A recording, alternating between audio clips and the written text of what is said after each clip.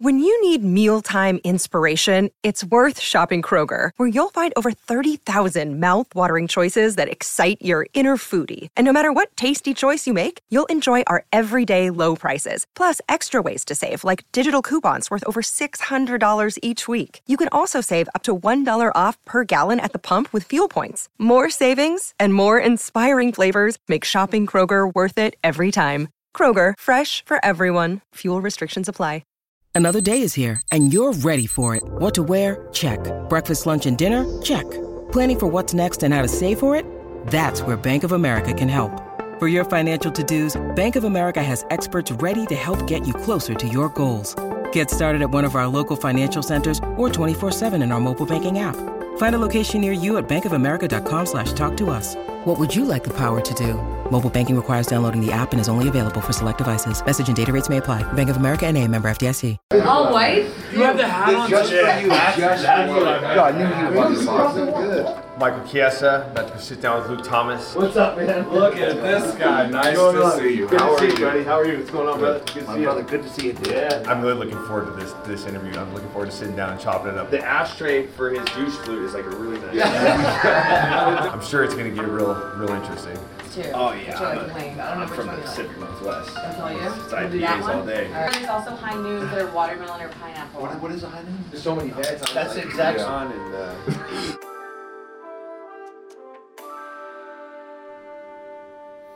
He's from the Great Northwest.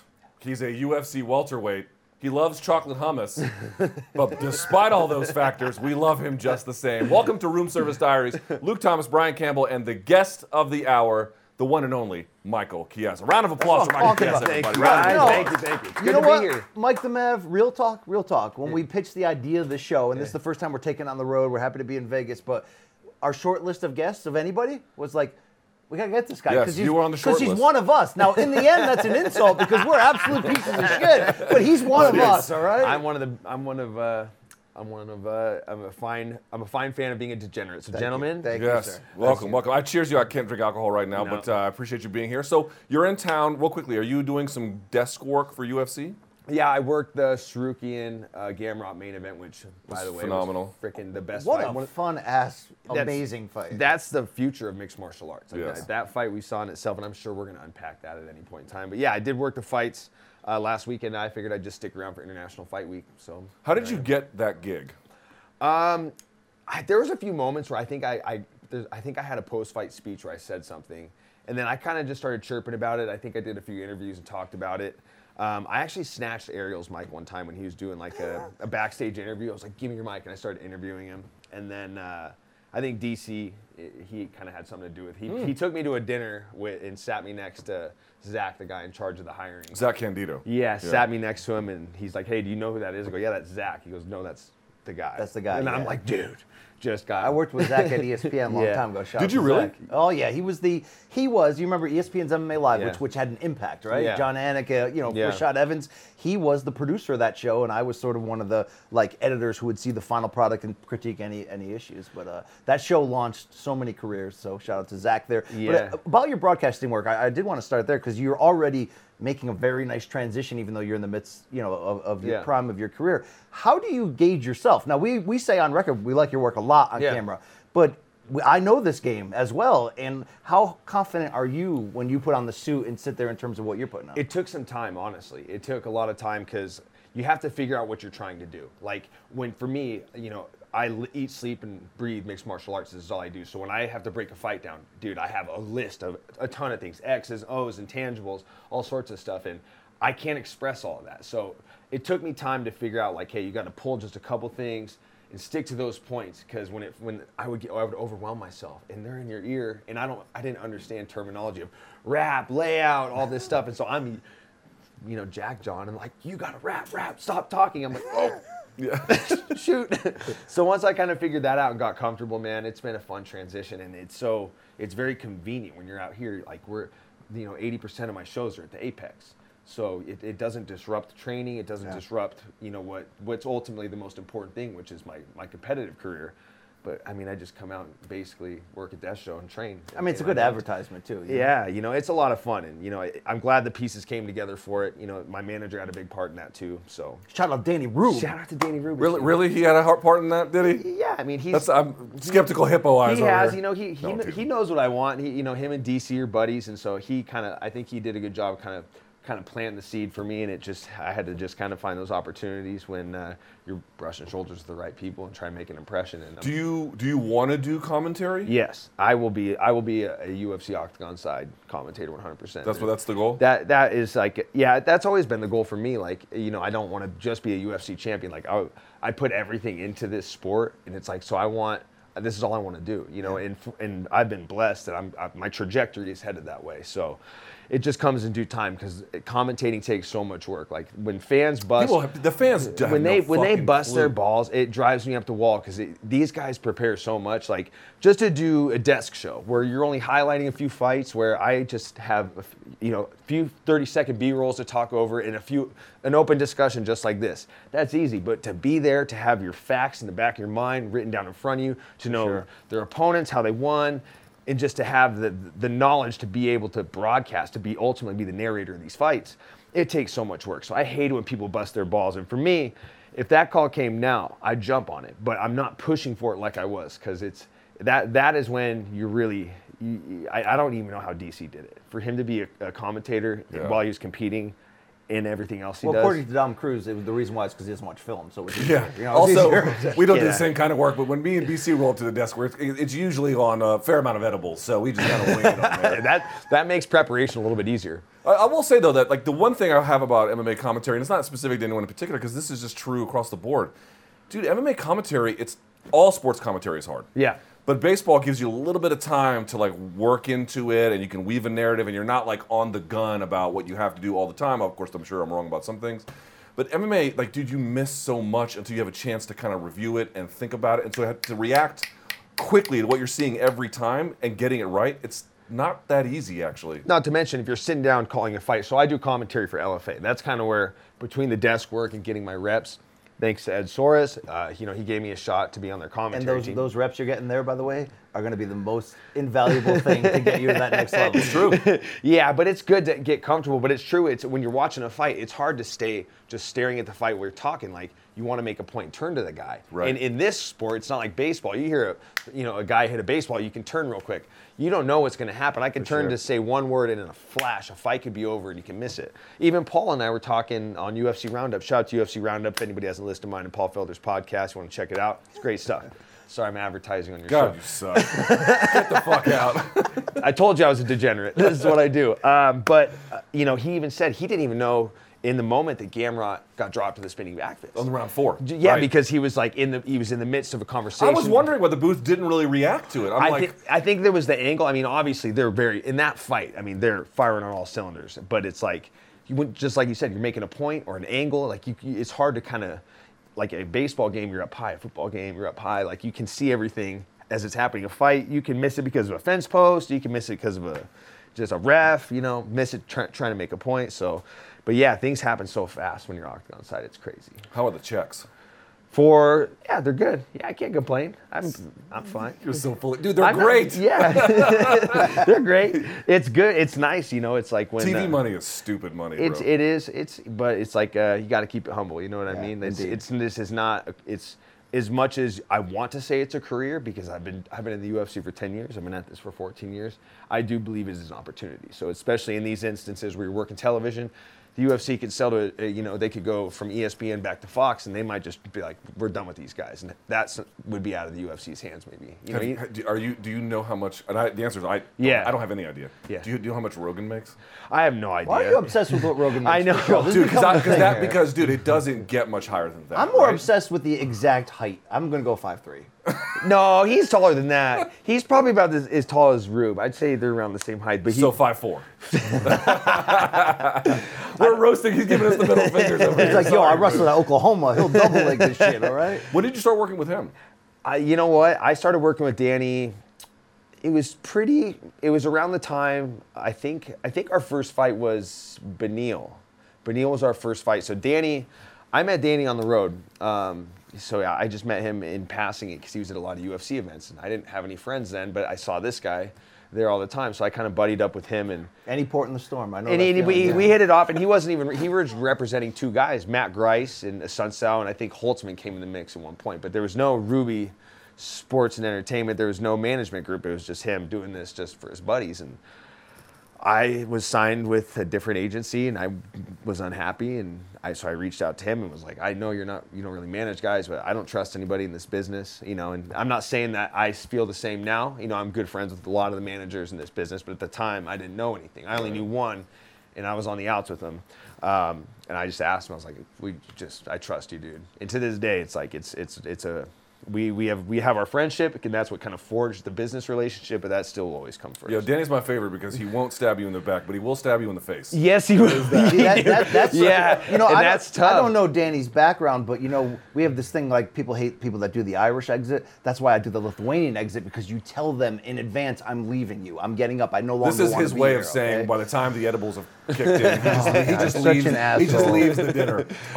We could talk to you about a million things, but Yeah. when people hear Michael Chiesa, they think Spokane, Washington. Yeah. In fact, you probably got some crazy fans. We got crazy fans at Morning Combat, and we did a live show a year ago from now in Las Vegas, and it was Luke and I drinking out of shoes. It was intense. These people are crazy. Yeah, it was One stupid. guy drove, shout out to Aaron, from Spokane, Yeah, Washington. he was Egger Meats. I know you're talking about. You know who the guy I'm talking about. Yeah, okay, if it's the Aaron, Wait, I'm holy thinking of. shit, you know this You guy? know Aaron. Let me see if what's his Twitter name? I don't know. Well, we're I don't about know. to show. If you can slip in this earbud Yep, to hear it. you got it. Let's go back to when we met Aaron from Spokane last summer. Yeah, Spokane. Luke, want to remind you that I was the giver and you were the receiver of the sausage. Yeah, that's from Spokane, Washington. Mike Chiesa. That's pretty much in Gonzaga. That's all we got. We don't have anything else. Now, shout out to our boy Aaron, who Yeah. ran that land Jaeger across the country like it was Smokey the Bandit. Put it in Luke's hand. Just weigh whether or not that man inflicted his own sauce into it to make that.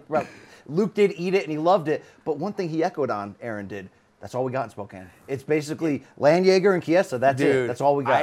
I met Aaron, so he owns Egger's Meats in Spokane. Great meat block, great butcher block. Oh, so this guy's legit, Luke. Yeah, this guy's legit. Yeah, we just thought the team goes to. We go out to his place to get steaks I had and some of the stuff. land because I was so hungry and it was tasty. But it was just a dude who showed up and had a bag of meat, and I was like, he definitely ejaculated. He's a huge fight fan. He's got a condo around here somewhere. But I met him when I worked at Budweiser.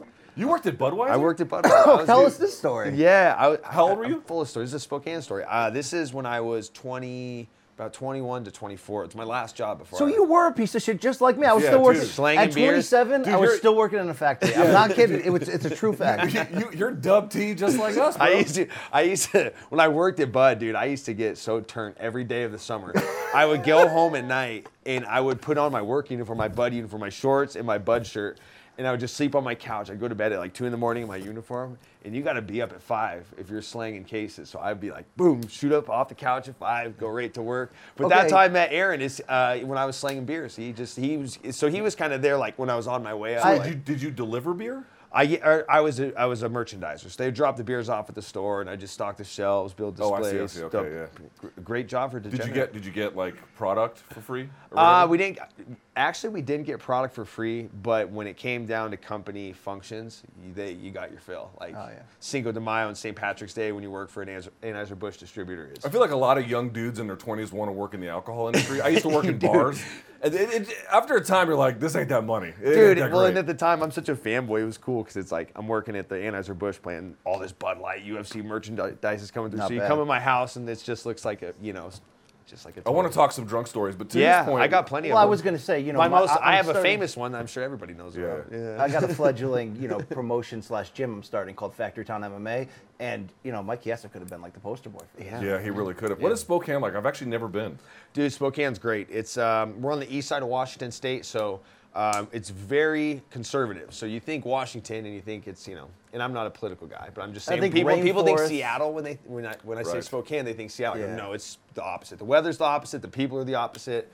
The So scenery's you live the in the best. desert part of Washington. No, I live like on the east side. The desert would be like Yakima. Like How many times you ever Tri-Cities. picked like a tick off your back or some shit? I fucking just picked. I just picked 3 ticks off my dog like the other day. Yeah. Yeah. No, I haven't got one on me yet though. But like, is it like how representative of Spokane would you say you are for someone who's never been? You know, yeah. That's a fair assessment. Yeah, I definitely resemble Spokane unless you're like a preppy college kid. I mean, you looked even gnarlier, to cut you off, you looked even gnarlier a few years ago when you had that mini curl, like, mullet going. there was nothing, that wasn't mini. With that the thing full got beard. long. So, Luke, he represents blue-collar gnarliness. Yeah. Give him his flowers. I remember here, that Luke, one of okay? the media days. Which one? I forget who you were fighting. It was in Brooklyn, maybe? Which one did I show up in a flannel, or the one I showed up in the fruity little? Fruity. Oh my god! And you had the shades too, right? Dude, that was bad. That was that's one of the ones that Was that like, late 20s, Chiesa? That was just stupid, Chiesa. That was just me. Like I don't even like saying my name in third person. It was just like stupidity at the time. I'm trying to be like talking shit to everybody, trying to stand out. And my teammate Sam was like, I never knew this, Cecilia. but after the fact, yeah, Cecilia was like, I cannot believe I fucking let you wear that out in public. You made me look like a total idiot. Oh, we've got a Sam and I picture dress of the it, same. Danny It's Rube. like band T-shirts and flannels. We got a picture? Yeah. Yes, that Oh. was it. That was They it. sucked in. And I was delusional. I remember I asked you about it. You're like, yo, this shit rocks. And I'm like, I'm not God, cool. I was a douchebag. Some I did- people would say I still am a douchebag, but I was definitely a douchebag then. I didn't have enough wherewithal to know what was cool, but I definitely did one of these numbers when you were there. No, that was bad. Yeah, Sam was like, dude, you made us both look terrible. Why did your wife make you cut the hair? Or your girlfriend at the time? Or whatever? No, I knew I'd have to sell out at some point to move along in broadcasting, and I think I could grow my hair out now and be fine. But at some point, like if you want to play the part, you got to look the part too. The famous drunk story with Ali Quinta. How long ago was that now? Oh, the tough one Yes. with the producers. Oh man, it's been over 10 years, and that was fucking wild. That's like that day is like when I forged my brotherhood with Al, because he's such a rigid New York guy. Like, you know, if you ask someone to like stop doing something or quiet down with a New York person, it's like, yo, tune it the fuck down or something. Like, whoa, sorry guy, you know. But that day we finally became friends. Like that was fucking wild. It's crazy to look back on that too. He saw you a timeshare? No. There's only one time. There'll only be one timeshare, but it's on like the bloopers of the DVD, which I'm surprised it made that, because we got in deep shit for that. Did you really? I got so drunk that day. We got fined because like Al at some point like jumped in. So you know these guys know, like the sound guys with a microphone. He jumped in the pool, and so it like exploded in their ears.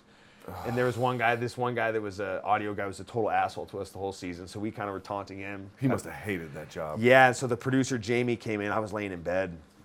I was sick, and I had like an empty pitcher. I'm like laying on my little twin bed, flat on my back, and she comes running up the stairs. She's like, "You're in so much shit. You're getting fined, blah, blah, blah." And I sat up and like was like, "I don't give a shit."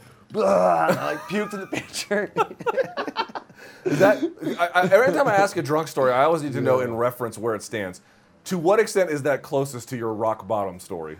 That was like college kid type stuff. That was like, you know. That's some Junie Browning type shit right there. Okay? No, Junie Browning was a dick. Like, we were like just having good fun, you know what I mean? But I don't know if I have like a bad rock bottom drunk story. I think probably You have like if there is one, I probably don't remember it, which is probably good. No, I got some real rock bottom ones. You talking about like shit in your pants, rock bottom? No, That's I pretty don't. low. I don't have a shit or piss the pants story. I do have a rock bottom one. Okay, let me. I talk. can't. Yeah, you go first then. I can't. This is still to this day. There is a man that works. Let me ash my vape before I've been you waiting. get You've going. been letting that thing smolder this whole time. UFC Goiânia. I went there after I fought Brazil. I went there after I fought Colton Smith. I went out with Cristiano Marcelo, and got pretty black belt. Yeah, got pretty tuned up, and I woke up in somebody else's hotel room, and I had vomited, and I woke up and was like, "Where the fuck am I?" Like, kind of got mad at the guy, and this is somebody that used to work in MMA media, a prominent guy. Oh, no, it's not. Yeah.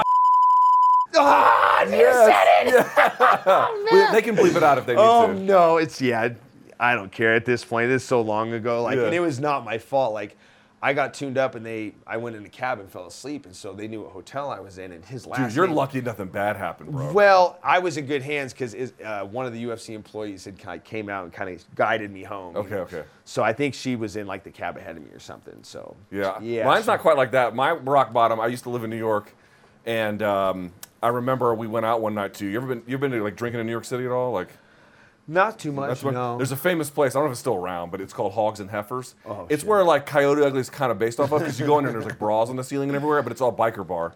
And we got drunk as shit, and like we lost one of our friends. It was a whole thing. But I don't remember the night, and the only thing I remember the next morning is hearing a walkie-talkie, and then I got poked with a nightstick. Oh my God. And my face is like really hurting because it's laying on a doormat. And we tried to go into my friend's place, and I was sleeping on his doormat, and my friend was sleeping right in front of the elevator. So people had to like step over him, and so they called the cops on us. And the cops are like, but my buddy had lost his ID, so they're like, "How the fuck did you get in here?" And we're like, "Oh, well, we live right here." We're like, "We'll open the door." Like, funny story, we don't have the key, and then we called our other friend who we had lost, and he had fallen asleep on the subway. He woke up in Corona, Queens, and on the phone we just had a moment. With Corona, probably. With Corona. And he goes, "Hey man, is this rock bottom?" I was like, "It's pretty fucking close." Yeah, I think that our stories are similar because it just involves somebody being somewhere that they weren't intended to be. I mean, BC, shit. you got some crazy ones? I'm sure you got. Yeah, a few. but it ends up with me throwing up on a nude girl and like just we don't have to do stuff like that. Yeah, that's cool. Yeah. So wait, so Sam Cecilia that's an Italian name. Yeah, very. Chiesa is an Italian name. Yeah. There are a bunch of Italians in Spokane, Washington? Dude, what's crazy is down the street from my house, there's a restaurant called Comolini's, and it's famous because Al Capone actually hid out there back in the day. So there's a little area called Hilliard in Spokane, which actually used to kind of be like the little refugee for Italians from that era. And Comolini's was made as like a hideout, because before, I kind of live in the back sticks a little bit, like on the edge of town. But prior to that, it was like totally wooded, and it was just like this cabin. There was just this little Italian restaurant for these wise guys, I guess. But yeah, Capone, it's like if you walk in there, it's part of their little history of Comolini. That's cool. Yeah, so I lived like a mile down the street. Which How close is your closest neighbor on either side? They're fairly close. I'm on like 5 acres, but I can see their houses, but I couldn't live with anything less. You got yard animals? No, I just got 2 dogs and fucking bats. I got fucking bats everywhere. There's wait, you raise them or they're just No, there? fuck no. I hate bats. Raising bats would probably be that would be the weirdest thing. The only reason I'm saying saying bats is because it's summertime and I'm having to deal with them. Like if we were having this talk in the winter, and you'd be like, "Do you have pets?" I'm like, "No, just 2 dogs." But since it's summer and I can hear those little fucking things creeping around, they make weird fucking correct me if I'm wrong. noises. I interviewed you years ago. Did you not build a log cabin or some shit? I bought a log cabin. You bought a log cabin. Still live in it. Yeah. What's it like living in a log cabin? It's the same, right? You got insulation and shit? It's actually naturally, it insulates itself. It's crazy. The only spot where you lose a little bit of the heat or the cooling is just from like the joint. They're the joists. You got AC window units or you got central?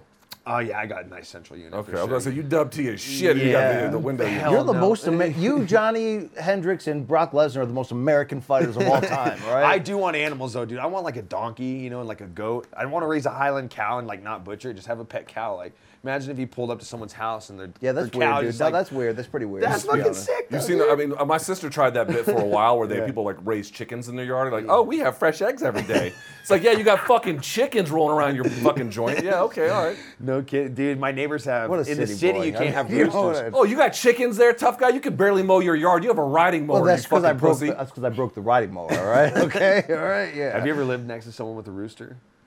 Have I lived next to someone with a rooster? No. Probably because you guys live in the city. You're not supposed to have a rooster in city ordinance in most cities. Since I'm right on the edge of town, my neighbor's got like fucking 5 of them. There's nothing worse coming home from. I'm calling the cops. There's nothing worse than coming home from a rough night and you're trying to go to bed and the fucking rooster And starts. there's cocks everywhere. Yeah, Luke knows that. It's Cocks like everywhere. It's like college, Luke, right? He's 5 years old. I don't know if I told you that. And that's who he is right here. Yeah. We can talk about him as a fighter as well, Luke.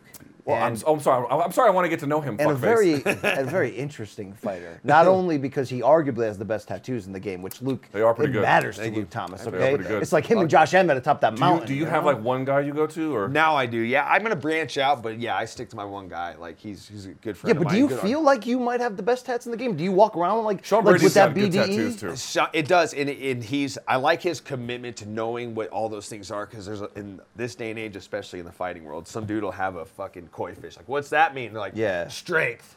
This koi fish is like, Brock, Brock, what's Sean that Brady, sword? His body's tattoos probably tell a story. He could tell you why each one's there and why it serves a purpose. Like, I'm biased. I think I have the best because I'm not into Japanese stuff like that. That's cool. I'm not against it. But I have a fucking Sasquatch on my arm, which is 100% Pacific Northwest. pretty badass. With a Big time. fucking abominable snowman on my thigh. Like, those are my dragons. Yeah. That's awesome. This is my dragon. This is my samurai. I don't fucking know. They make you pay for them? He did this one for free because I put together a shadow box with some signed gear for his son's ski team. And then I paid for this one. And I'm paying for it dearly because have you ever had your ass cheek tattooed? Oh, Thank that's you! his dream Yes! life. Yes! That's his dream, this dirt So hole. the answer is no, not yet. But that's the plan. He That's the sends plan. me picture of male ass So all the mine's damn not- time on So text. mine's not full cheek, but like my Yeti comes up like, fuck it. If we're going to get Yeah, let's weird. see it, I mean, I don't know if, I mean, you know. Get naked. Woo, I haven't even had a full beer. So you Unfortunately, can see this where fits it the comes show like up perfectly. my cheek here. Yeah. So I only got like bottom cheek. Dude, I was like every 10 minutes, I'm like, you gotta give me a break. And he's like, no. Like, You didn't use the numbing cream? well, here's the problem. With the numbing cream, it makes your skin firmer. So when you're getting a lot of color, it won't absorb as well. So like, Can you get if high? he has to, I feel like weed makes it worse. Yeah, I wouldn't do you that. can't drink. I feel like tattoos are meant to like, you gotta just hunker down. You gotta be a real and just man. deal with it. Like, I just This eat- is the only I one eat- I've ever gotten that was with tattoo cream. Other than that, I've had. See, yeah, and all so natural. like when you pack on a lot of color, like they shade over a lot of raw skin. So once he kind of pounds in the ink that's like the darker stuff, he'll put some cream on to get me through. Because it's like, imagine to explain for people with tattoos, imagine getting road rash, okay, and then you go home and instead of putting a Band-Aid on it, you start scratching it. Yeah. A little bit, you scratch it some more. It's like, it's not fun. It's liquid fire, is what I tell people. You're getting it, it's liquid fire. Did you see Andy Ruiz, the boxer? Yeah. So he got all black and gray work, and then he was complaining to Canelo in Spanish that because he got his whole ass done, the whole Yeah. joint. Oh. And he was like, basically got the anus too. Like he yeah. went, So he was. His literal complaint was that it was hard to wipe his ass because it hurt from all the tattooing. See, that's not good. That's not good at Yeah, all. I'm not here for ass tats on anyone. Thank you very much. What is your take on the most controversial tattoo debate that we've ever had on Morning Combat Which here? is? That, good old Father of the Year candidate, Mr. Hebos, when Amanda got her UFC debut and she got a win by choking out Spitfire Whitmire. Yeah. Dad got the tattoo of that moment on his forearm, dad and coach, for the rest of his life. And I showed it to Luke and have you seen this shit? Just trying to celebrate, like the late Kobe Bryant, he's a girl, #girl dad, right? Okay, what are you doing? You're so awful. Okay. He's like this dead person that was famous once. What I'm saying is, could you overlook the fact that maybe it's not the highest quality technical work just because this man loves his daughter? I all right? admire. This V is for my daughter, so Yeah. I understand that. It's a little banged up. It's a little banged up. That's like, if you're gonna get that tattoo, like it's You can't cheap out on the it. gesture counts, but like you gotta go see someone good. To get a portrait of one face alone is tough. Yes. But to get 3 of them that's It's gonna cut that. Yeah. Well, I admire the gesture, but I think that's gonna turn into. Are you gonna have kids? Oh man, I get that question a lot these days. Yeah, I don't- mid-30s, bro. They start I asking. know, usually I from know. your elderly female relatives, not from a man. Everybody thinks we're nuts. We don't want kids. Yeah, that's a fair point. We don't want. We don't want kids. It's just not in the. No? I just, dude. I'm so involved with this. Like, if I've gone this long. Even the wife doesn't want them? No.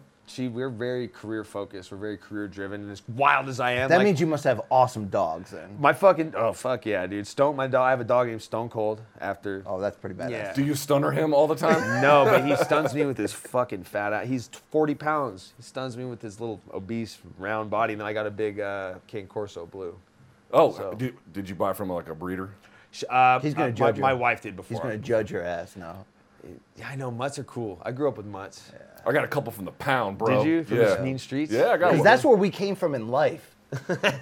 From the dog shelter? I don't know if we came from the dog shelter. Jake, the camera guy's been to my hometown. It's close enough. I got picked up by the Humane Society. Yeah, right. That's the dog. Look at him. Someone tattooed him. Let's talk about your career a little bit. Where are you in terms of your existing fight contract? How many fights you got left on it? That's a I just personal recently, question, yeah, man. no. I asked Max Holloway about brain damage yesterday. I mean, Yeah, I guess that's fair. Yeah. We re-signed a new deal. Yeah. So- Recently? Yeah, recently. Yeah, after the last fight too. I'm happy with it. Very happy. Yeah. Can't complain. So how many? Okay, I'll ask this way: how many years do you think that would take to complete? It depends on my body. That's the tricky thing for me. Are you super banged up? I'm not super banged up. I just have, back in 2016, I dealt with that. I had a little back injury, or actually a big back injury that pulled me out of the Ferguson fight.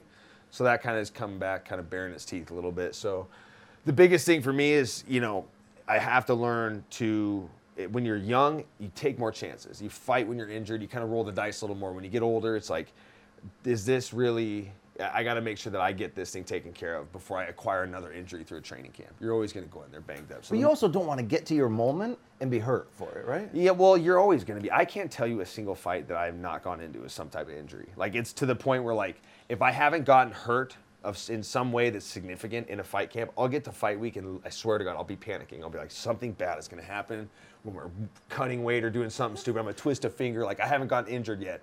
Fuck, you just always kind of expect it. Maybe that's bad. Maybe it's manifesting it. I don't know.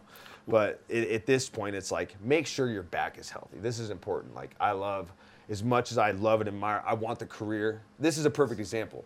I want to have the career that Forrest Griffin had. Won the Ultimate Fighter, won a UFC belt, has moved on, and he continues to work with the company. He's basically an ambassador. He's a part of it, yes. Right? He's kind of an ambassador for the game. I want that career, but I see the side effects of like just maintenance, going into fights injured. Like he left banged up, and he'll talk about it openly all the time. So it's like, he'll even harp on me, stretch more, dude, take care of your body. If you're injured, if your shoulder's fucked, take care of it. Don't don't put Band-Aids on things that need stitches, basically. Just kind of really, if something's bad, get it fixed. So that's the biggest thing for me, is making sure I'm healthy when I get back in. How fucked up were you all those years trying to make lightweight? Like, what was I know there was losses attached to it at the very end there, but like, from a physical standpoint, can you describe at what point you were like, man, fuck this. This is not fucking worth it? It was that last cut. Because for me, it's like, when I started MMA, it was like still I always call it the Militich era. When I started training, it was like hard sparring every day. Hard weight cuts. 10 rounds, hard weight. Everything was very extreme. It's a very extreme sport. So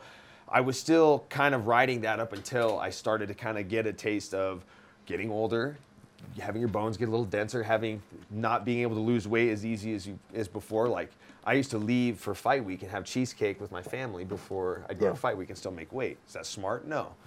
But that last cut for Pettis, man, I came in too big. I was dealing with an injury, and just like, you always kind of feel like you're walking to a very extreme situation. Like, weight cut day is always like, you really dread it more than What anything. was the most you ever cut in a day?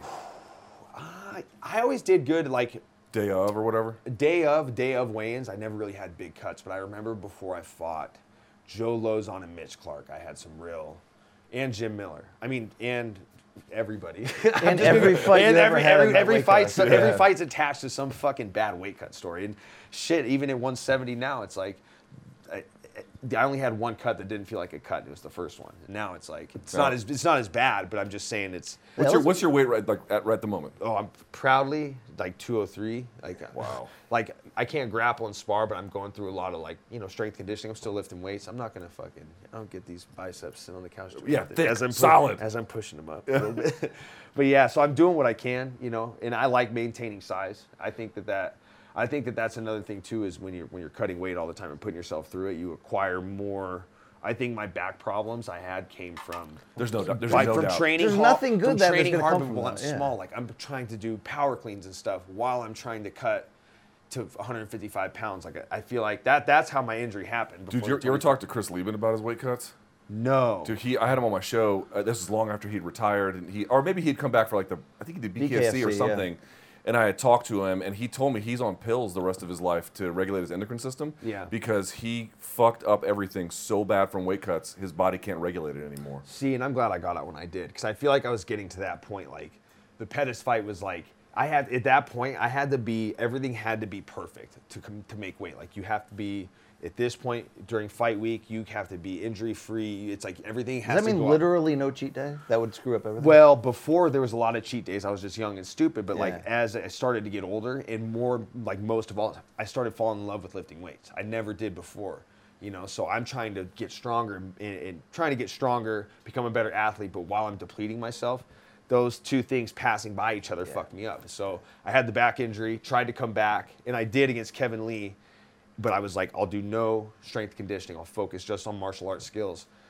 And look what happened. It's like, no. If you're a grappler, if you want to be a power grappler, if you want to take guys down, if you want to dominate positions, get submissions, you can't be a skinny little bitch. Like, so in order for me to lift weights, you do have to eat. Like, you have to walk in and cut. I didn't understand that, So it's like even a guy like Charles Oliveira, the greatest submission artist we've ever seen. His skills are really shining as he's like gone up in size. Like, it kind of is I feel like as a grappler, you're always like, I need to be as big as I can in the lowest weight class, because that's what's best for me, because I want to take guys down and blanking them. You know what I mean? Like, But here's one of life's no, greatest it's not mysteries. true. It's better to be bigger. You went from being a big lightweight to being like the biggest welterweight. Yeah, like, just that was the overnight. thing. you It know what wasn't. I mean? It wasn't like there was like, well, he's okay for this weight class. I remember that Kimura you had on Condit. Yeah. Your fucking back looked like a turtle shell. I was like, whoa, where did this come from? It's crazy. Well, dude, from that was getting with a regiment. Like, I was kind of going renegade style, looking up YouTube workouts to do to lift weights. And I had a good guy kind of taking me through it, but I kind of went off on my own and coming to the PI, like, getting in a regiment, like, my body was like, if I'm going to do this with these guys, like, you got to make a choice. And yeah, the Condit fight, I finally ballooned up, like, got to take creatine. Creatine's like, I can't believe I've gone this long in my Word from life. McGuire, bro. I never got to hit the creatine until I was like 30. I didn't even know. Dude, really? Well, I just was never like, you at can't, 20 years you old, can't take it, you're going to get too big. So it's like, okay. No, at 20 years old, I was swallowing every pill at GNC possible. Yeah. How bad is that for your kidneys, though? Did you ever have any moments where your kidneys just felt like they were just dried up and dead? No, I never had. I mean, you probably trained way harder than I ever did, so I never got to any points of extremity like that. But I was at GNC when they were like still selling ephedrine. Remember ephedrine? It was killing baseball players. I was like, that's the one I want. Yo, it was killing records, old records. Hold on, they want to offer you more beer. I'll do another beer. You want another beer? Yeah. You see, you want a beer? Yeah, I think I threw my cup somewhere over here though. If we can get one of the gas. Hey, why don't you keep nursing that stupid red drink? Yeah, what is this? You know, it's like some mystery. You took the label off. It's like, is this Paulo Costa's juice? No. Yeah, it's a Merlot with. We should green make an tea in energy it. drink, Paulo Costa. Well, this is how. Okay, I'm such an old it's a piece good of shit that this has green tea in it to keep me going during the show because we're all. Bro, let me explain something to you about aging. Now, we get none of that of us are pro athletes. Yeah. But in the way you're at now, 35, feel about the same. 36, you know, when you age and the way you're at right now in your 30s, Yeah. it's arithmetic. Yeah. Buddy, at 40, it's exponential. You just hit it's the wall. I can't tell you how different it is. Like I may dress like I have high tea, but I don't think I do at all. To be fair with you, Mike. no one thinks you have high tea, just to be very clear about that. Dude, do you guys take? I don't mean to ask. I mean, if Luke's gonna ask me how much fucking money I make, I'm gonna ask. Do you guys take tests at all? Like, let's get. I'm personal. thinking about it. Dude. Yo, you talking about him cycling on a 2013 Mohawk Vitor style You think victory he's run gonna get- of life, bro? You know what I mean? He's gonna make a run at powerlifting. You're all No, about I'm not. I don't want that. I just don't want my back to hurt when I brush my teeth anymore. That's really that's my fitness goal. That'd be nice. You know what I'm saying?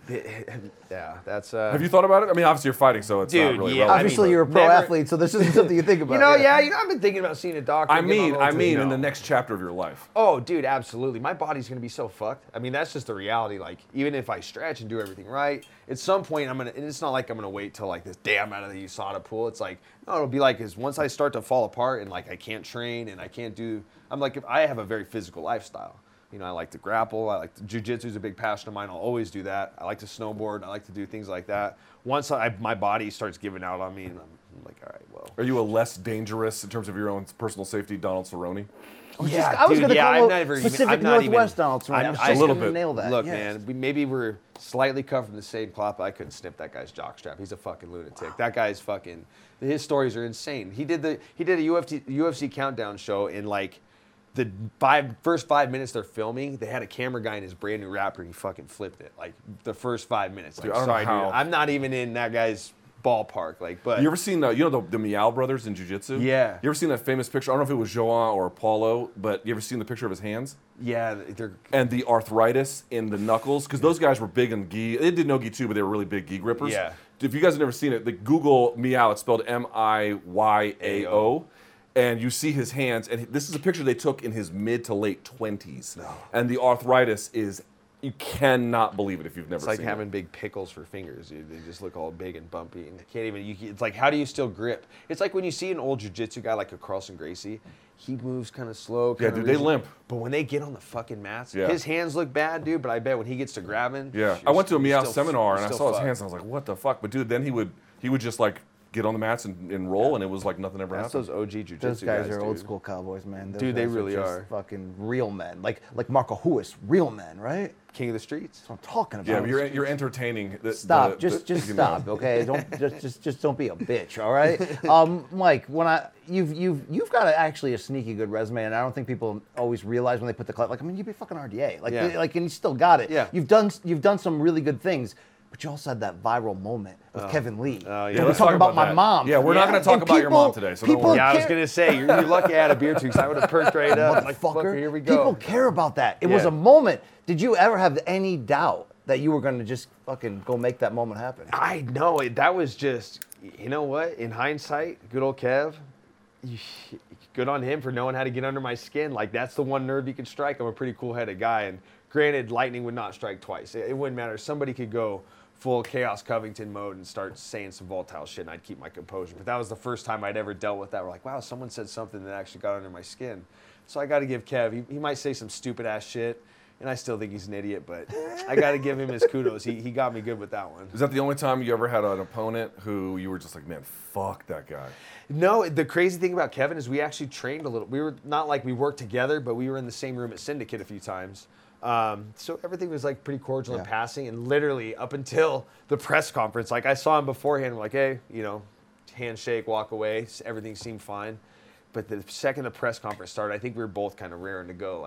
Like I said earlier, I was wanting to be a douchebag. Like I was like, I'm ready to get on the mic and start talking shit to guys. That's how I'm gonna get to big fights. And that was like my first time trying to do it, and I attempted, and I got 10-8'd. He talked about my mom, and I literally ran at him and got punched. That's the worst part, dude. Is I literally ran at the guy. It was like, don't you talk about my mom? And I'm the guy that got punched. I'm like, you fucking dumbass. Did you get love, though, in certain circles for that? Are there moms that stop you on the street and they're like, thank you, Oh, young man? dude, I'm a high school wrestling coach, so I'm around fucking cool-ass wrestling moms all the time, and they were like, yeah, way to stand up for us moms. I'm like, fuck yeah, I'd do it again. I don't give a shit. And it's something like, when it happened, I was like, oh, you know, it's not like one of my prouder moments, but like as you get older, like you kind of play into that role of those like comments. Like, look at Poirier, he's like the king of it. When people throw shade at him, he's always like, he'll go with it himself. So now it's like, it's funny to me, and I'm glad it happened. It's always funny. My mom on my 30th birthday got me a shirt made. She's like, don't you ever talk about my mom. No way. We took a picture, and then I sent it to Kevin, tagged him. I was like, hey, happy 30th birthday to me, you know. So I kind of play into it now. But he 10-8'd me, fucking beat me 2-0 in the fight and the press conference. Yeah, it happens. Yeah, it's I know. a tough career. That's a fuck. All right, so but speaking of which, shitty so deal. you won 2, and then the last 2 you've lost 2. Yeah. Where do you think you are? I mean, obviously you're still ranked. But Yeah. like, where do you think you are in your career right now? Dude, I go out there. It doesn't matter who I fight. I go out there and beat anybody and show who I really am. Like, I mean, you were like a dark horse title candidate at the I moment. was rated Once you switched to sort of beating guys at four welterweight. straight wins, Yeah. you know, and the Sean Brady fight's one I can hold my head high on. You know, like nobody wanted to fight that guy, and you know I took on that challenge, and I feel like he legit beat me, but I wasn't. It's like going through the fight, still staying in it, having my moment at the end of the third round, like. You were like Valentina against Amanda in the first fight. That's what you were like. He legit beat me. That's the first time in my career where I just feel like he got me. You know, I didn't. Every other fight, I always feel like I beat myself. Like I went into that fight very active. You know, this is coming off. You know, the Magny fight, Luque fight, Brady fight, 3 camps in a row. 3 camps where I'm healthy, feeling strong. He got the best of me. But every other fight, it's always like I beat myself. There's something I did to myself. I mean, it's always something mental. It's always Okay, I been wanna the hit moments that. where something happened whether it's within the fight or just something. That's where it's always been. Because you were honest about that after the Yeah. Luque loss. Because Yeah.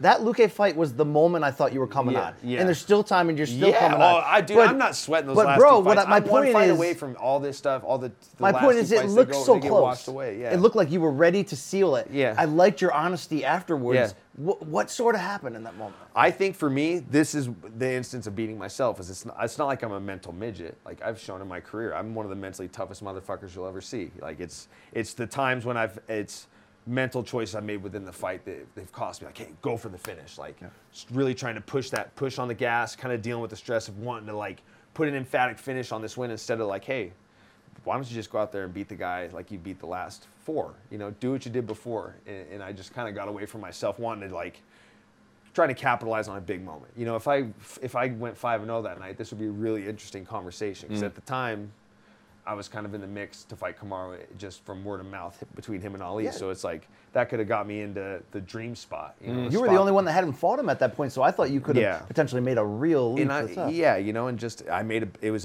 a bad mental decision on my part. You know, You're in an interesting spot at welterweight right now because you got a lot of guys that have kind of hung around for a little while. Yeah. Your Colbys, your Jorge's. Kamaru's obviously still the top, but that cannot last forever. No. And then you got a bunch of young guys: Chimaev, Rachmanov, Brady. yeah. It's an interesting time in this division. It seems like there's a new class starting to slowly push the other ones out. People want to know which class are you in, the one that's going out or the one that's coming in, motherfucker. I'm right in the middle. It is kind of a weird thing. I don't feel like the veteran, but it's like, fuck, I have been here for 10 years. And maybe it's good that I don't feel like the veteran. I still very much feel like a hungry up-and-comer like that. I feel like it's like probably how Clay Guida feels. Like Clay Guida, I've never heard him say at any point like he's laying off the gas from not wanting to fight and get to a title. And he still, he was on a good little streak himself recently. So, yeah, dude, it's. I've already hung in there with one of the best up-and-coming guys, if not the best. Sean's as good as it gets. What was it? Tell me what it was like fighting him, because it was funny the way the fight played out. You actually had some success on the feet. Yeah. I thought that it was going to be. I didn't know how the ground was going to play out, but I thought. Yeah. I was surprised at how much success he had, and not anymore. Now that I realize, like, whoa, he's really good. He's gorilla strong. Like that was one of those. Yeah? That was one of those instances where, like I said, I'll be as open about any of my fights, wins or losses. More importantly, the losses. I did not think that there would be a guy that would feel like that. Like that guy has to be the strongest guy at 170 pounds. That doesn't mean he's going to go out there and do the same thing to guys like Chimaev or Kamaru. Right. I'm just saying, for that aspect of mixed martial arts skills or just skills in general, that guy is so fucking strong. We had him in studio, and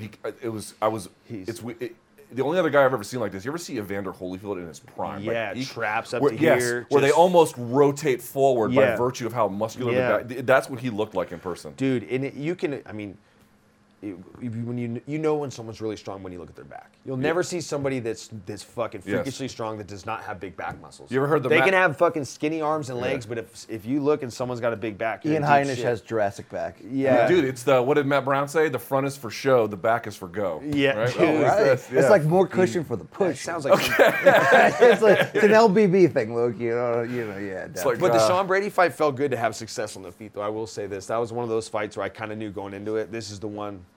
Let's pick at him on the feet, and then kind of force him into trying to make those engagements, but not in an offensive way, like a defensive way. Let's pick at him until he's like, "Fuck, I'm done with this. I want to grapple now."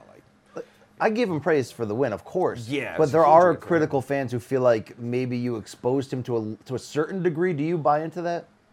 That's tough to say. Like. You broke his nose first right away. Yeah, and he told me he had to swallow blood, and it was like incredibly distracting. I mean, he fought through some shit. I believe that, but I believe him in that sense. I broke my nose in an amateur fight before, and I know what it's like to have to fight when literally your blood is pooling up in your mouth and you're spitting it out. Like I feel for that because I've been there, but I still don't think it would have changed anything. I still think I would have came on. It's fucking hard in a fight to ride someone's back like that is not. Your body gets gassed out. Maybe not your lungs. It's your body just starts to kind of give out. Like I've had fights where I've body triangled someone for 10 minutes, and third round I'm like, it's like I'm almost on chicken legs, and I haven't even gotten punched. So I still think the nose didn't make that big of a difference. Where do you think Colby deserves to be ranked? I realize where he has been ranked. Yeah. But the big argument against him is the last relevant win was actually Jorge, who is certainly much older, and so and honestly, who the hell knows what's going to happen with that whole shit between them and the court case, but. I'm not saying we don't take him seriously, but I do wonder to what extent do you think that there might be a bit of an inflated sense of where he actually is? That's a harsh reality he's going to have to face because the shtick doesn't really sell. It's like for me, it's like you're not going to be able to use that and get yourself in any more bigger fights. You're going to have to now fight somebody that has been in a pay-per-view main event that hasn't fought for a title. You're going to have to fight a guy like, or maybe, the only other one I could say would be like a Gilbert Burns. Like, why don't you fight Gilbert Burns? Yeah. He's been in a high-profile fight. That's not an easy fight. Yeah, but it's good luck fighting that gorilla. Dude, fuck, that him and Brady be a fun fight. But it's like at some point you have to realize like if you want to keep competing, you're gonna have to fight someone like me. You're gonna have to fight someone like Bilal. You're gonna have to fight somebody like Chimaev. You're gonna have to fight somebody that's not as marquee as these other guys. And that's not saying it's just a harsh reality. Dude. I think Colby should call out Chimaev. And while we can say what we want about his chances in that fight, good fucking luck. Dude, that's a potential big high profile situation. That's not what we're here to do though. Like we're not here to like that he's the only guy that's actually a real scenario where you look at him and say, wow, you want to shy away from that fight because he's so tough. Like a guy like me or Bilal or Brady, it's like we don't care. That's the hottest guy on the market right now. I want to fight that motherfucker. I mean, do you how is he not jumping to that? Like, you got to face the challenge. Well, if you want to maintain your spot in the sport, Yeah. if you want to maintain being Colby Covington, the guy at the top of the division, You got to up the ante. you got to and it was right in front of his face. He could have went and fought Chimaev, and even if you go out, as much as I think he's a fucking dork, and he's got me sitting up out of my fucking chair, it's like the way he fights, he's a tough son of a bitch. Like he would go out there and give Chimaev fucking Damn right. fit, if Dude, not beat him. So that's just a reality. And Chimaev could very well beat him, but I'm just saying Colby should have taken that chance. Because if he's the first guy to hand him his loss, he's sitting on top for a while. He puts him down, guess what? You jump Leon, you jump everybody else, and you can sit atop where you think you are for the next 2 or 3 years. There's a win and a loss in that fight if it goes that way for Colby. There's a win for taking that fight, and we know from interviewing Gilbert Burns, it became like the highest traffic thing we ever did, dude, because people were so in on Chimaev because he's glowing right now. You know? That's... Our biggest one's actually Floyd saying beating Conor is easy. Well, that's because Floyd sent me to hell over that remark I had about He his did. resume, Floyd did but say I this love guy you. in Floyd's face challenged him about the weakness of his resume. You know what I thought was I had an opportunity. Floyd didn't love that too much. I had an opportunity to make magic on the mic and I knew it, so I went after it. All right, you know what I'm saying? You fucking went for it. That's what I'm a saying. hit. What is your seriously? What is your proudest victory? Man, I would say. Yo, you can't beat the RDA. That win was nice. It will dude. always That's a be. good win. It's a no. It'll always be the Ultimate Fighter finals. I mean, dude, that's my mom's birthday on the end of Was that. it really? That's that cool. was my mom's birthday on the end of that run I had dealing with the passing away of my dad and stuff. Like that was like. I don't even think, and I still, the ultimate goal is always win a world championship, but I really think that when it's all said and done after I do it and I compare the two moments, the Ultimate Fighter one will always be the best win. That was like, you can't beat that. I don't mean to. It's like a book was written like, oh, your dad died and now you're gonna go fight on your mom's birthday. Yeah. Like it's like a Disney movie. Well, I fucking lived through it, and it was that'll for me and my family that'll always be like. I don't want to pry, but I don't mind. When my mother passed, it was sudden and tragic and unexpected. Yeah. Did you have a similar circumstance? No, my dad had cancer. So before, I actually didn't go. I almost pulled back on the Ultimate Fighter because I knew my time was limited. So I was like, do I want to go through with this or do I want to be with my family? And he was just like, you got to go do this. Like, I don't care. So I had this. So I literally, the last time I saw my dad was at the front door of the house when he was just like, this is it. Like, and then a week later he passed away. And you were on the show? I was on the show. I won my fight. That was a gift. I won my fight. I forgot about all of this. Yeah, I won my fight to get in the house. Then my dad passed away the next day, like within hours of after my fight. Like hinged on long enough to know I won. He didn't see it, but he was like. But that's a dad move. That's like a gift he Yeah, gave. that's what the dad's supposed to do. So right? that's like, your final dude, moment, you know?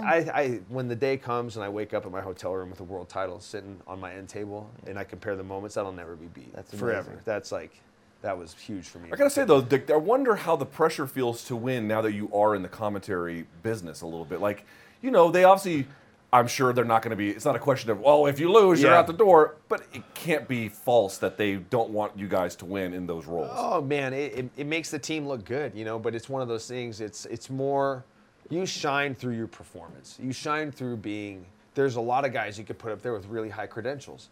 Like Daniel Cormier is one of the rare guys that has the best credentials in the sport, but he can speak really well.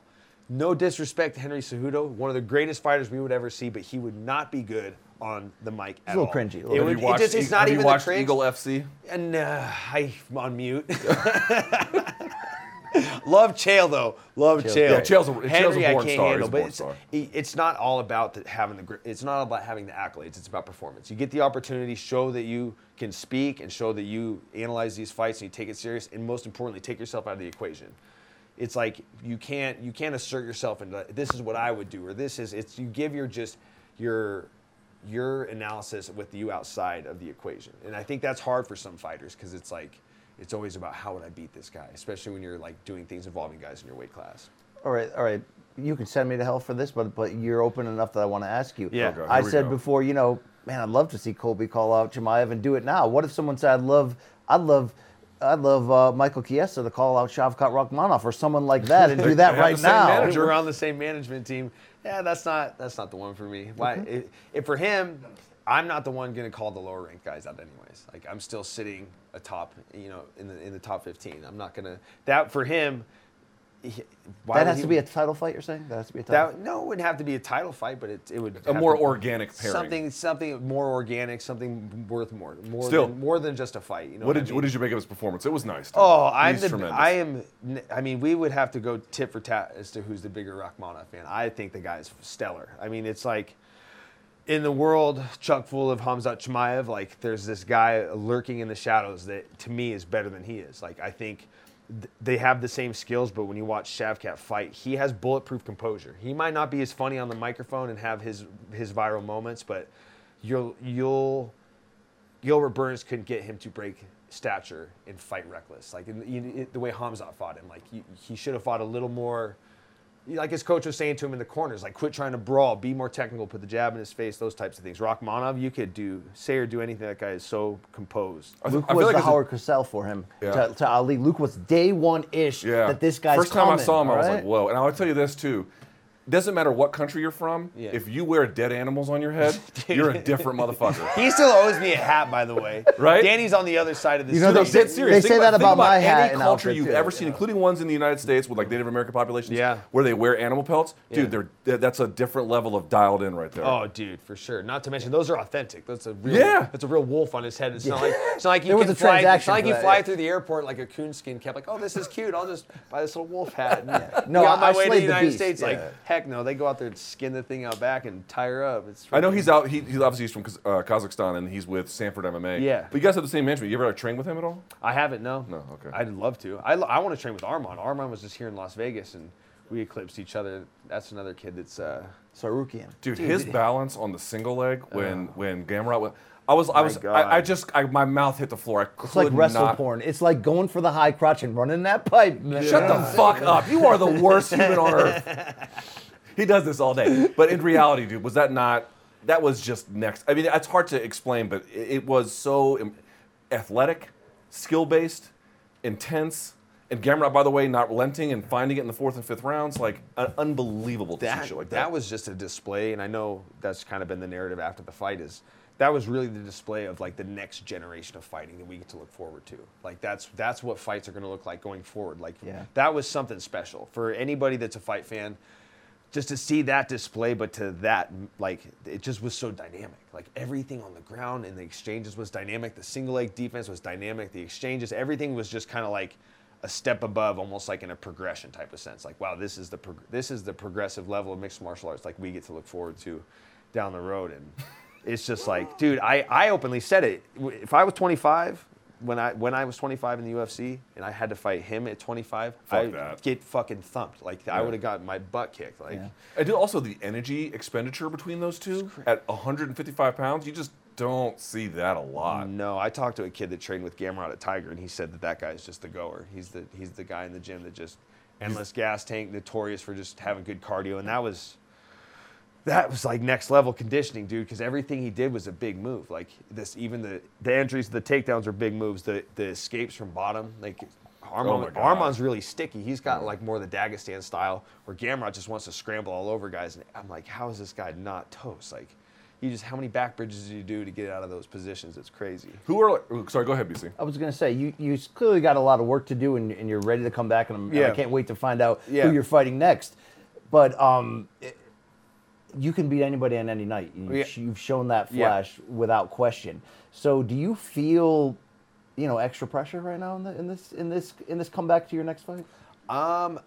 The shitty reality is I've been in this position before. I know what it's like to have to go into a fight on 2 losses.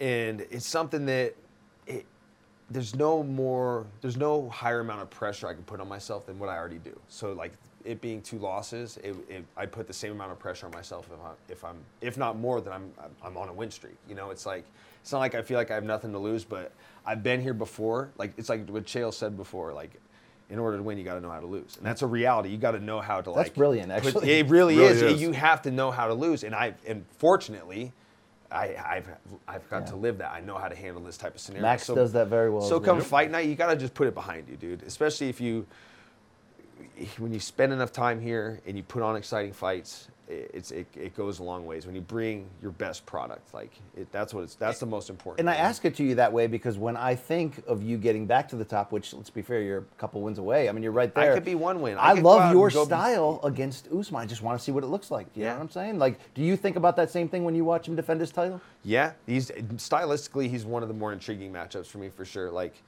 it'd be interesting to see somebody really have to bring out the wrestler in him, like really try to be able to get him to stay engaged in some wrestling scenarios because he's pretty springy. Like he's a guy, you get him to the floor, he's going to bounce up if you even get him there. But is the wrestler in you like, yeah, I want to see that, I want to feel that, I want to see how I do? Oh yeah, absolutely. Those are always for me the more challenging fights and the ones I run towards most. Like the Brady fight was like, fuck, this guy is supposed to be the better grappler. I always want to challenge myself against a guy that's a good wrestler or a good grappler. Like that's always, it's kind of like the style I have is the style I want to challenge myself against. I feel like it's the most. It makes the hair on the back of my neck stand up a lot more when I gotta go. As a fan of the sport, who are the fighters you like? As a fan, you like love to watch. I'm a big Izzy guy, Saryukin guy, Rachmanov guy. Joanna, He's a man. Joanna guy. I'm a big. I like Shavkat a lot, and I've been on him for a long time. I do like watching Aljamain Sterling fight. I enjoy watching. I like watching Adrian Yanez. Yeah, That's Luke's guy. Dude, I just interviewed him. We had a 45-minute interview about boxing and MMA. He is that's impressive. Yeah. That's another one of those guys you throw in the categories with the Sarukians and the Gamrots. Like he's showing that next level of MMA that's going to be the norm. He's 28. There's it's a paradigm shift in where the sport's headed now and how it's like. Back when it started, it was like the jiu-jitsu guys, and then it's the ground and pound guys, then it's the strikers that can wrestle, then it turns into the athletes, and we've had kind of that. We had that for a long time. The George St. Pierre's, the athletes of the sport. Now we're starting to see the athletes that can blend the techniques at the same time, like Israel Adesanya, amazing martial artist, but he's also a fucking phenomenal athlete. Yeah. I bet he could do a lot of athletic things on a track field. Or you ever seen him dance? Like no bullshit. Even in the way he dances. But now we're going to see the more extreme version of that. We're seeing that in Adrian Yanez. We're seeing it in Arman Sarukian. Like it's just crazy. Yanez said something to me that kind of caught my attention too, which is you think about like the guy, the next gen guys, his generation dudes. He was telling me like how many times he encounters people, and the word he used was that they're stupid. They can't compute they don't have thoughtful offense. And the early generation of MMA has had a lot of aggro, tough as shit, some skills, no doubt about it. But now you're getting the guys who are real, like dude, Floyd. You can say whatever you want about Floyd. Fight IQ off the charts. Oh, maybe the smartest. Astronomically, seriously. Yeah, one of the best guys with fight IQ, especially in a sport when you can lean on that a lot. In MMA, and this isn't me taking a shot at boxing, but in MMA you can't just lean on having really high fight IQ. It's like there's too much stuff going on. There's too many things to compute. Like, Dustin in a Hazel boxing would have been match, a champion if that in a wasn't boxing true. match, you could have very high. Floyd, yeah, he's got the highest fight IQ for a boxer. I wouldn't say for a fighter, but for boxing, I think that's. But Bud Crawford's up there too. Yeah. Bud Crawford's good. Yeah, he fights from bull stance as well. You know, Michael Chiesa's up there too. Yeah. I'm working on the fight. Get the fuck out. I mean, what are you doing here? Get the hell out of here. All right, here's one thing, though. I mentioned, well, we brought it here, so let me just bring it up. You're a disgusting person I'm actually hungry, who too. eats disgusting things. What is this experiment we got going on? So here? let me explain my side of the story. So one day, I don't know how I found out you ate chocolate hummus, which is just, I wouldn't hit you because you kicked my ass, but I do want to hit you over it. Because you're Lebanese too, right? My mom's from Lebanon. Okay, all and right. so here's why I want to pitch this to you, because you are Italian, Yeah. and you know with Italian cooking, what's the secret to Italian cooking? They don't have a shitload of ingredients, but what they have is all high quality. Like you have the right tomatoes, the right pasta, the right salts, the right oils, and you call it a day. Why are you, how are you another American who is destroying the heritage of the Middle East by putting fucking chocolate in your hummus? Well, for Explain one, yourself. I didn't put the chocolate in the hummus. This wasn't my idea. I just happened to be at Fred Meyer passing by, and I got some pretzel chips in my cart, and my fiance, now wife, saw this chocolate hummus, and we're like, let's give it a go. Let me explain something to you. We fucking love hummus. My mom, and my mom passed away a long time ago, bro. And you're a pro fighter. Yeah. But if my mom was around and she saw this, she'd beat your fucking ass. Believe that. She's gonna with those she's gonna Iron beat Sheik your clubs, ass. you know what I'm talking She's gonna beat your ass. I'm gonna make you try this. All right, I'm gonna eat it. Oh, Is that good? It was probably like a dessert, Luke. You're going to eat your First of all, you don't even eat eat hummus with pretzels. Just number one, off the break, you're doing this all wrong. Just I want to point that out. Somebody's been watching Cooking with Volk. Get a decent amount. That's a decent amount, right? That's good, yeah. Sorry, Mom. Don't. Oh God. I'm gonna sit here with this bag for a while. Oh my God, that's a lie. Yeah. This is all for show. This is good. This is terrible. This is good for TV. I love this. Dude, I cannot swallow this. Yeah, swallow it. It's good for you. Do you eat fucking cigarette butts and road salt? What is wrong with you? It's like, Michael, what are you eating for your weight cut there? Banana peels. No, chocolate hummus. This is delicious. Oh my God, dude, I highly recommend this. That is so fucking gross. Let me wash it down with my Bang energy drink and my refined palate. That's really bad. I want you to know that. It's really fucking bad. No, it's Look, it's like a dessert. It's just like. It's delicious. Michael, I gotta tell you, you're one of a kind, dude. You're a great asset to the sport. You're a funny dude. You're a smart dude. Take care of your brain. I mean that quite sincerely. Yeah. Because you're using it to great effect. Thank you, sir. And I don't. When do you think you might be back? For me, I think early fall would probably be the most realistic. I got to make sure like I said, when it comes to my body at this point, I got to dot my I's and cross my T's. I got to make a real run at this, and I could shorten that by not making sure that I take care of So this. like third, fourth quarter of this year, think about coming back? Third, fourth quarter, yeah. Well, we can't wait to see it, man. I can't We're really wait to glad fucking you get stopped back in by. there, baby. You were on the short list when we thought of this whole concept. Yeah. And Get this man a drug rug already. I mean, get this man a drug rug. Round of applause for Michael Chiesa, everybody. There he is. UFC welterweight, UFC analyst. Anything you want to plug? And complete degenerate, don't forget. Before we go, anything you want to plug? No, just shout out to my fans, my family. And I always give Danny a shout out, not just because he's sitting on the other side Okay. of this little Also, monitor. we gave Danny a ton of shit. He's a great manager. Yeah, He's one of the one of few the best in the reasonable game. people in the sport. And honestly, your success is not accidental either. Yeah. Well, it's somewhat accidental, but that's, okay. Okay. Yeah, that's all I got. But thanks, boys. This was great. Hope to do it again. Well, there you go. Room Service Diaries. We're out. bitch.